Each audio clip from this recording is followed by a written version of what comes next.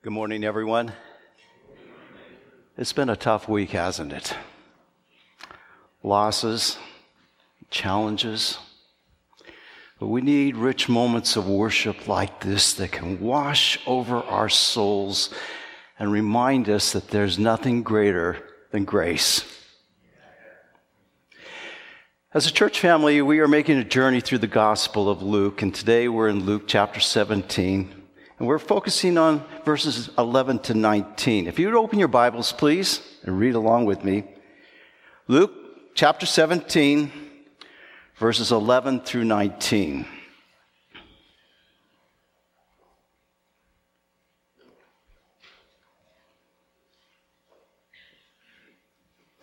Now on his way to Jerusalem, Jesus traveled along the border between Samaria and Galilee.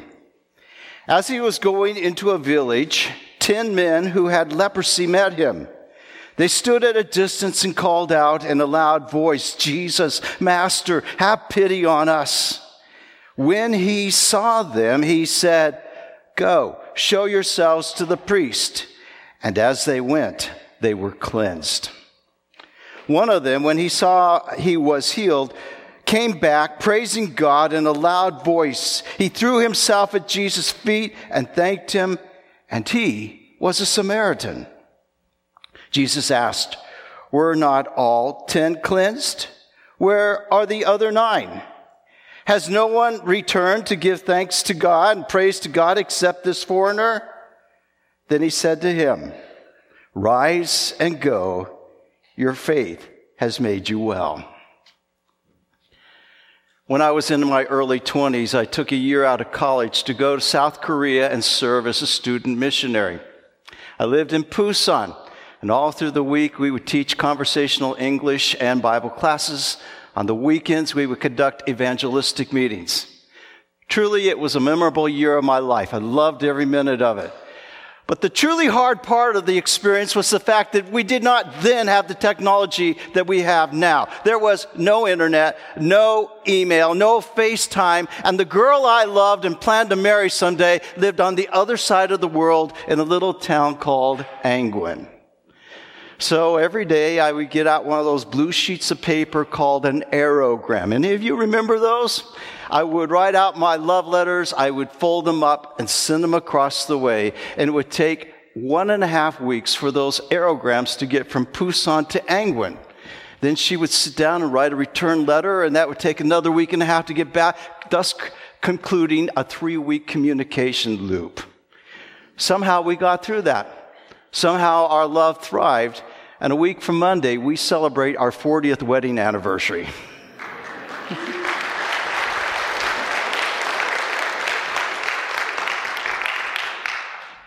One day when I sat down to write Linda a letter, I decided to tell her about my visit to a leper colony.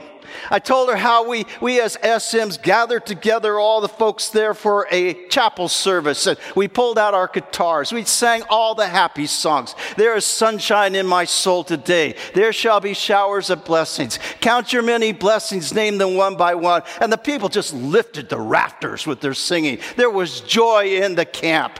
I told her how I got up and I preached my best sermon. The people loved it. They were shouting amen and hallelujah. We were having a glorious time of worship together. There was just one problem. Sitting in the back was a shriveled up old man who was all dour and glum. He didn't smile. He didn't laugh. He didn't sing. He didn't say amen. He just sat there all sour and glum. I was so bothered by the whole thing that as soon as the worship service was over, I marched to the back. I got in his face and I confronted him. I said, "Brother, what's eating you?" When Linda read that in the letter, she was absolutely horrified that I would treat a man like that. What she took a long time to realize was I made up the story. It was a joke. No such thing had ever happened. But in the real story of our lives, we are all lepers, aren't we? All of us have something that is eating on us. It could be a deep insecurity. It could be all that stuff that chatters away in our heads. It could be an addiction. It could be an eating disorder. It could be overwhelming depression. It could be health challenges. It could be a legal dispute. It could be an important relationship that has gone south.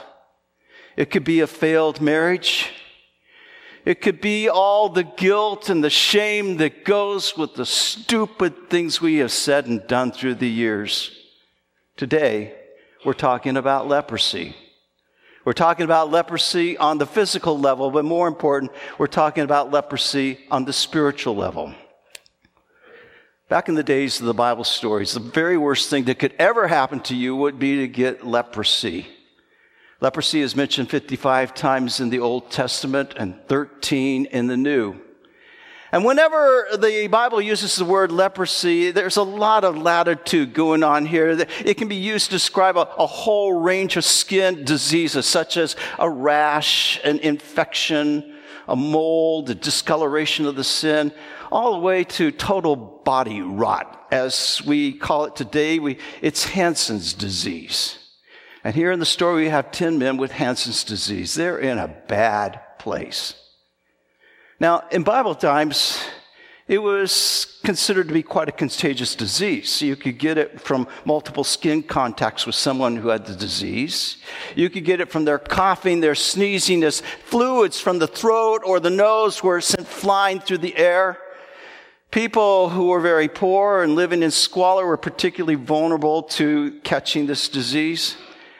And the crazy thing about it all is the incubation period.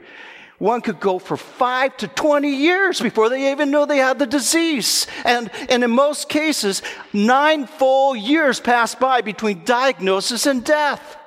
It was a horrible, horrible experience. The whole miserable journey would begin with white spots appearing on the skin. And over time, those spots would harden and they would move from white to pink to brown. And they'd get all scaly. They would spread over the body, and by the time they hit the face, you knew something was going on because the skin in the outer ear and the cheek would get quite thick. And what's more, the nose would begin to cave in as the cartilage gave way. The spots would continue on, tumorous growths would begin to develop in that respiratory tract, making it difficult to breathe. The whole thing would attack the optic nerve, making it more and more difficult to see.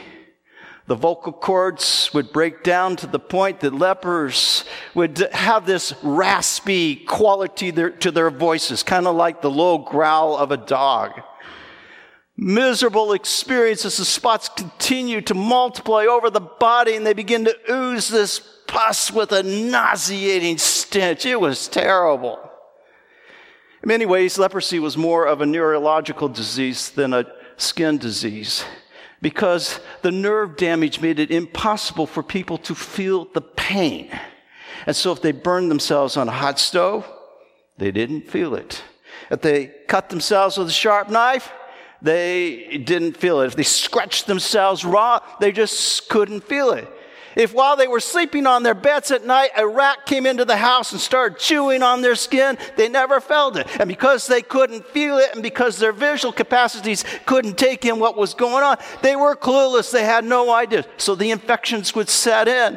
And after a while, whole body rot began to take place. The eyebrows would fall out. The fingers and the limbs would become all twisted. The muscular system became all contorted. And after a while, fingers and hands and toes and feet began to fall off. Needless to say, people in this condition were a threat to society, and so they had to be quarantined. They had to quit their jobs. They had to leave their families. They had to walk away from their friends. They could no longer worship in the synagogue on Sabbath morning. The only thing they could do was leave town and hole up in a hut with other lepers just like themselves. Most of the time, these guys were flat broke because all the money they ever had was back home trying to take care of their families as best they could. And those who were fortunate enough to have some money at their disposal would check themselves into clinics where they were subjected to smelly baths and healthy food that made them want to gag, and weird pagan rituals and sacrifices. These guys were all alone. It was a difficult journey. Every time they went out, they had to tear their clothes. They had to uncover their heads. They had to wear a patch above their upper lip. They had to croak out at the top of their lungs, "Unclean! Unclean!" And the hardest thing of it all was this, the spiritual impact of it all. Because day after day, people threw in their faces the fact that they were miserable sinners, that they had just done one bad too many times, that they had irked God one too many times, that they had incurred the divine wrath to the point that God had thrown up his hands and said, "That's it. I give up on this guy. Just let him rot to death." Can you imagine what that would be like? Can you imagine the misery and the suffering? Can you imagine the loneliness, the depression, and the despair? It was enough to send even the most remotely sane man or woman right over the edge. And maybe today, you should take stock of what's going on in your own life. Your own struggle with soul leprosy. Maybe you can relate. At first, it was just a little thing. That nerve called the conscience became quieter and quieter. That feeling for God went ignored time and time again until it got to the place you were numb all over. You just couldn't feel much of anything. Only thing left was this deep soul itch in your heart. And you did your best to scratch that itch with things like porn or alcohol or drugs. Perhaps for you it was hoarding or out of control spending. Maybe it was violent video game binges or an affair or cutting. Maybe you went for more respectable kinds of addictions like working around the clock, or relentlessly pouring yourself into ministry day after day after day to the point you were exhausted, breathless, too tired to even hear from God. Some people go for out of whack, out of balance diets and lifestyle regimes. Some people go for all kinds of things like control games, power games in the home, in the church, in the workplace, to the point no one wants to be around you anymore. All of us are lepers. All of us are sinners. All of us struggle with soul rot. That is why the Apostle Paul says in Romans chapter 3, verse 23, "For all have sinned and fall short of the glory of God." Psalms 14, verse 3, "All have turned aside. There is no one who does good, not even one." Isaiah 64, verse 6, "All our righteous acts are like filthy rags. We are all shriveled up like a leaf, and like the wind, our sin sweeps us away." Let's be honest here. The whole thing has left us raw and empty, hasn't it? The whole thing has left us sore and stinking. The whole thing has left us lonely and isolated. The whole thing has left us in despair and without hope. But I have good news for you today. Jesus is coming your way. Did you hear me? Jesus is coming your way, because Dr. Luke tells us in the story that Jesus is on a journey. He is taking a circuitous route to Jerusalem. He is on his way to the cross. And here in the story, he and the disciples are moving through a little strip of land where the Jews and the Samaritans butt up against each other. Jesus is on a mission. He's very intentional about the whole thing, because there's 10 men he needs to do kingdom business with. And you know what? You and I are right there with them today. We are numb all over. We are with these guys covered with sores. We stink. We are wasting away. We're flat broke. We're all alone. We feel like we're a million miles away from everyone, especially God. We're falling apart. We're unclean. And yet we know Jesus is coming our way. Here we are standing together, doing our best to steady ourselves, help each other, support each other as we're on our stubby little feet. Here we are waving our bandaged, bloodied stumps in the air. Here we are with our tattered clothing flapping in the wind from our skeletal frames. Here we are desperately crying out, croaking with everything we've got. Jesus, have mercy on me. Jesus, I'm in a mess. Jesus, do something for me. Jesus, please cleanse me and make me whole. And what does Jesus do? He acknowledges our need. He responds to our heart's cry. He says to these men, get going. Get moving. Get yourself back into town. Go see the priest. And the promise here is in the command, because there's only one reason for them to go show themselves to the priest, and that is for a medical examination that will declare them leprosy free. So these guys get moving. They're shuffling along. They're hobbling along. They're helping each other the best they can. And as they go, things start popping inside. Things start happening. They realize something's going on here. Suddenly, their stubby feet are whole and they're able to walk with ease. Suddenly, their skin is smooth and something's going on there. They got fingers and hands that can feel. Suddenly the bandages are flying off and blowing away in the breeze. Suddenly they've got whole faces and smooth skin that they can feel as they run their fingers over their bodies. Suddenly their eyes can focus. They can see themselves and each other. Suddenly their voices are clear. They are singing, they are shouting, they are jumping up and down. They're as happy as schoolboys. Suddenly they realize the man who has healed so many before has healed them. And suddenly, they are faced with the all-important question, what's next? What's next? 9 out of the 10 men are of one mind. Do just what Jesus said. Go show themselves to the priest. Go see the county health officials according to the requirements laid down in Leviticus 14. Go submit themselves to the 3-step, 8-day program that would mainstream them in society again. You know how the system goes? Step 1, day 1, go into town. Be sprinkled with blood and water. Take a bath, shave, and wash your clothes. Step 2, day 7, take another bath, shave, wash your clothes, and go home. And day 8, step 3, return to worship God with an offering. These men, they're ready to go. And with that, they head into town. But there's one man with a different mind in this whole thing. And as he ponders the significance of the moment, he says, there's only one thing that matters to me now.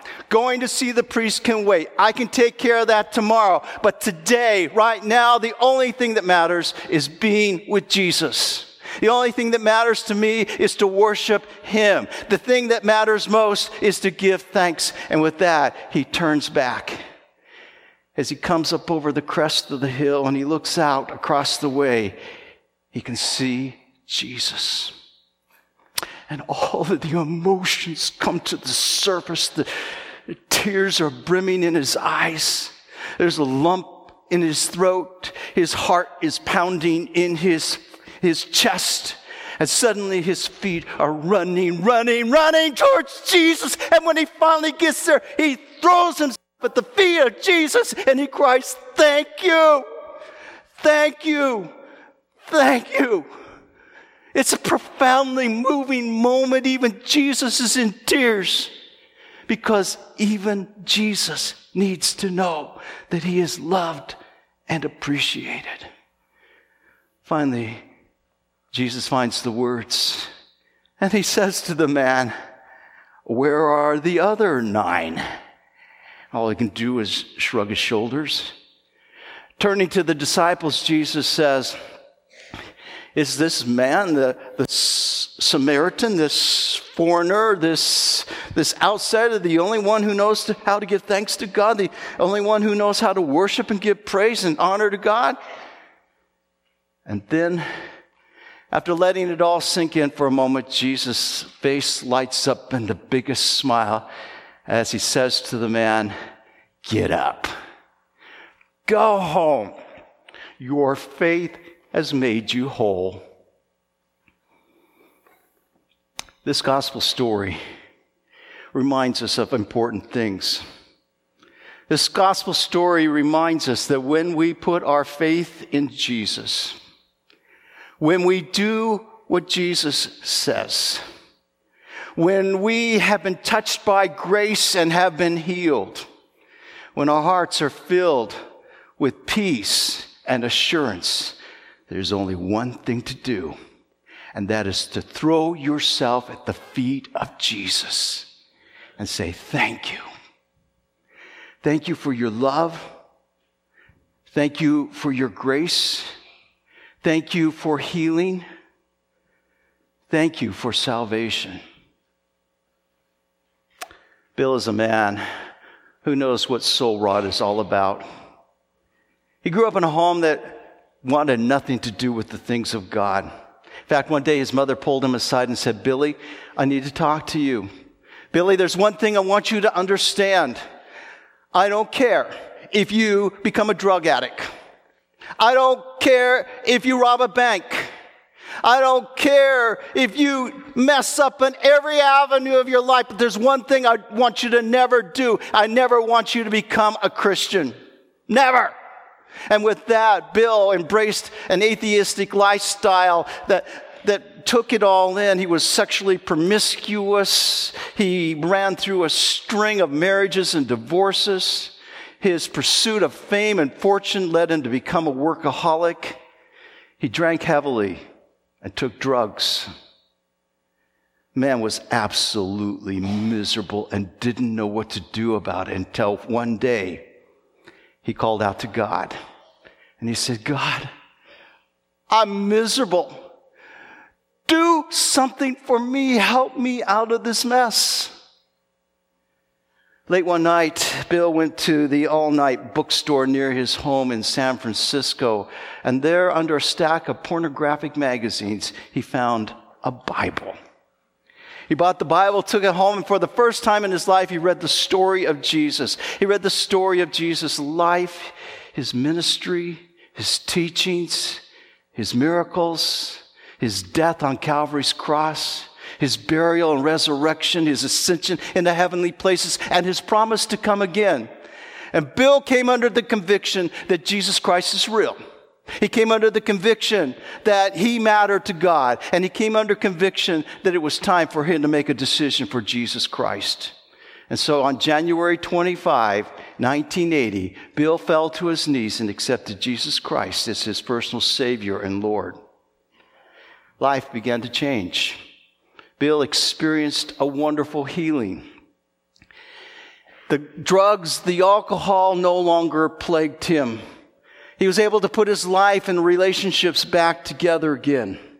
Instead of pursuing worldly wealth, he decided to pour his energy into his resources into helping other atheists sort through their spiritual confusion. He began a ministry that provided medical supplies for refugees escaping from communist regimes. But most important, Bill learned to love his mother. You see, Bill's full name is William J. Murray.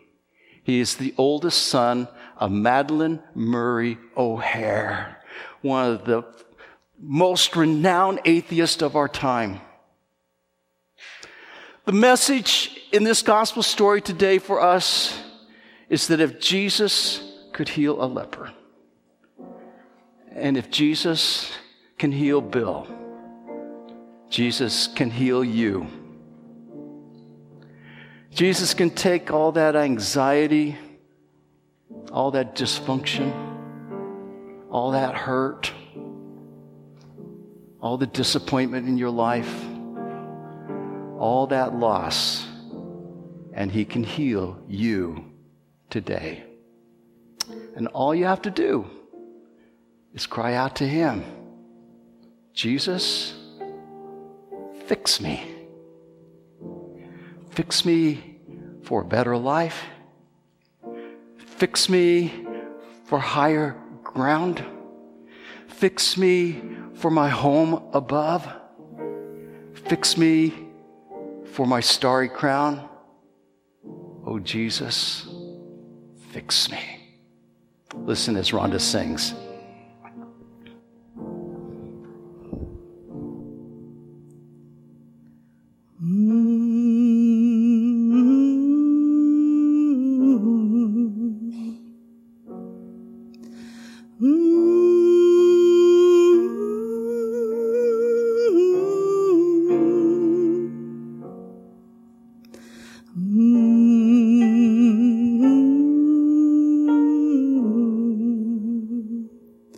Fix me, Jesus, fix me. Oh, fix me. Oh, fix me.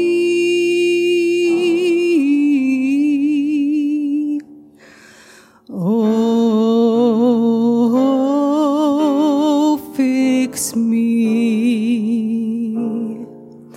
Fix me, Jesus, fix me. Fix me for my home on high. Fix me, Jesus, fix me. Fix me for the by and by. Fix me, Jesus, fix me.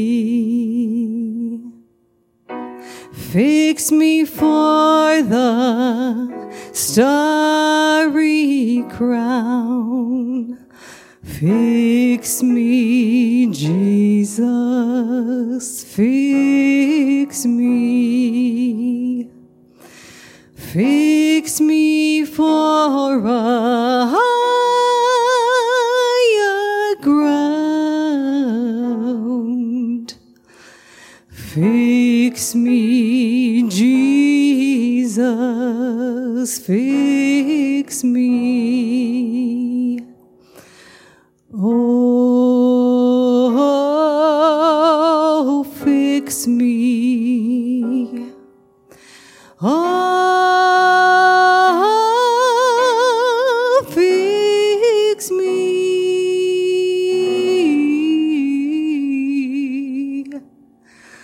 Oh, fix me. Fix me, Jesus, fix me. Fix me, Jesus, fix me. Fix me, Jesus, fix me, Jesus.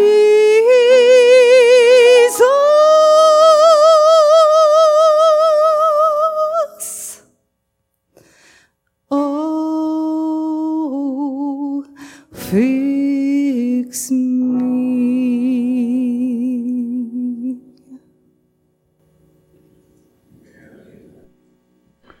Let us pray together.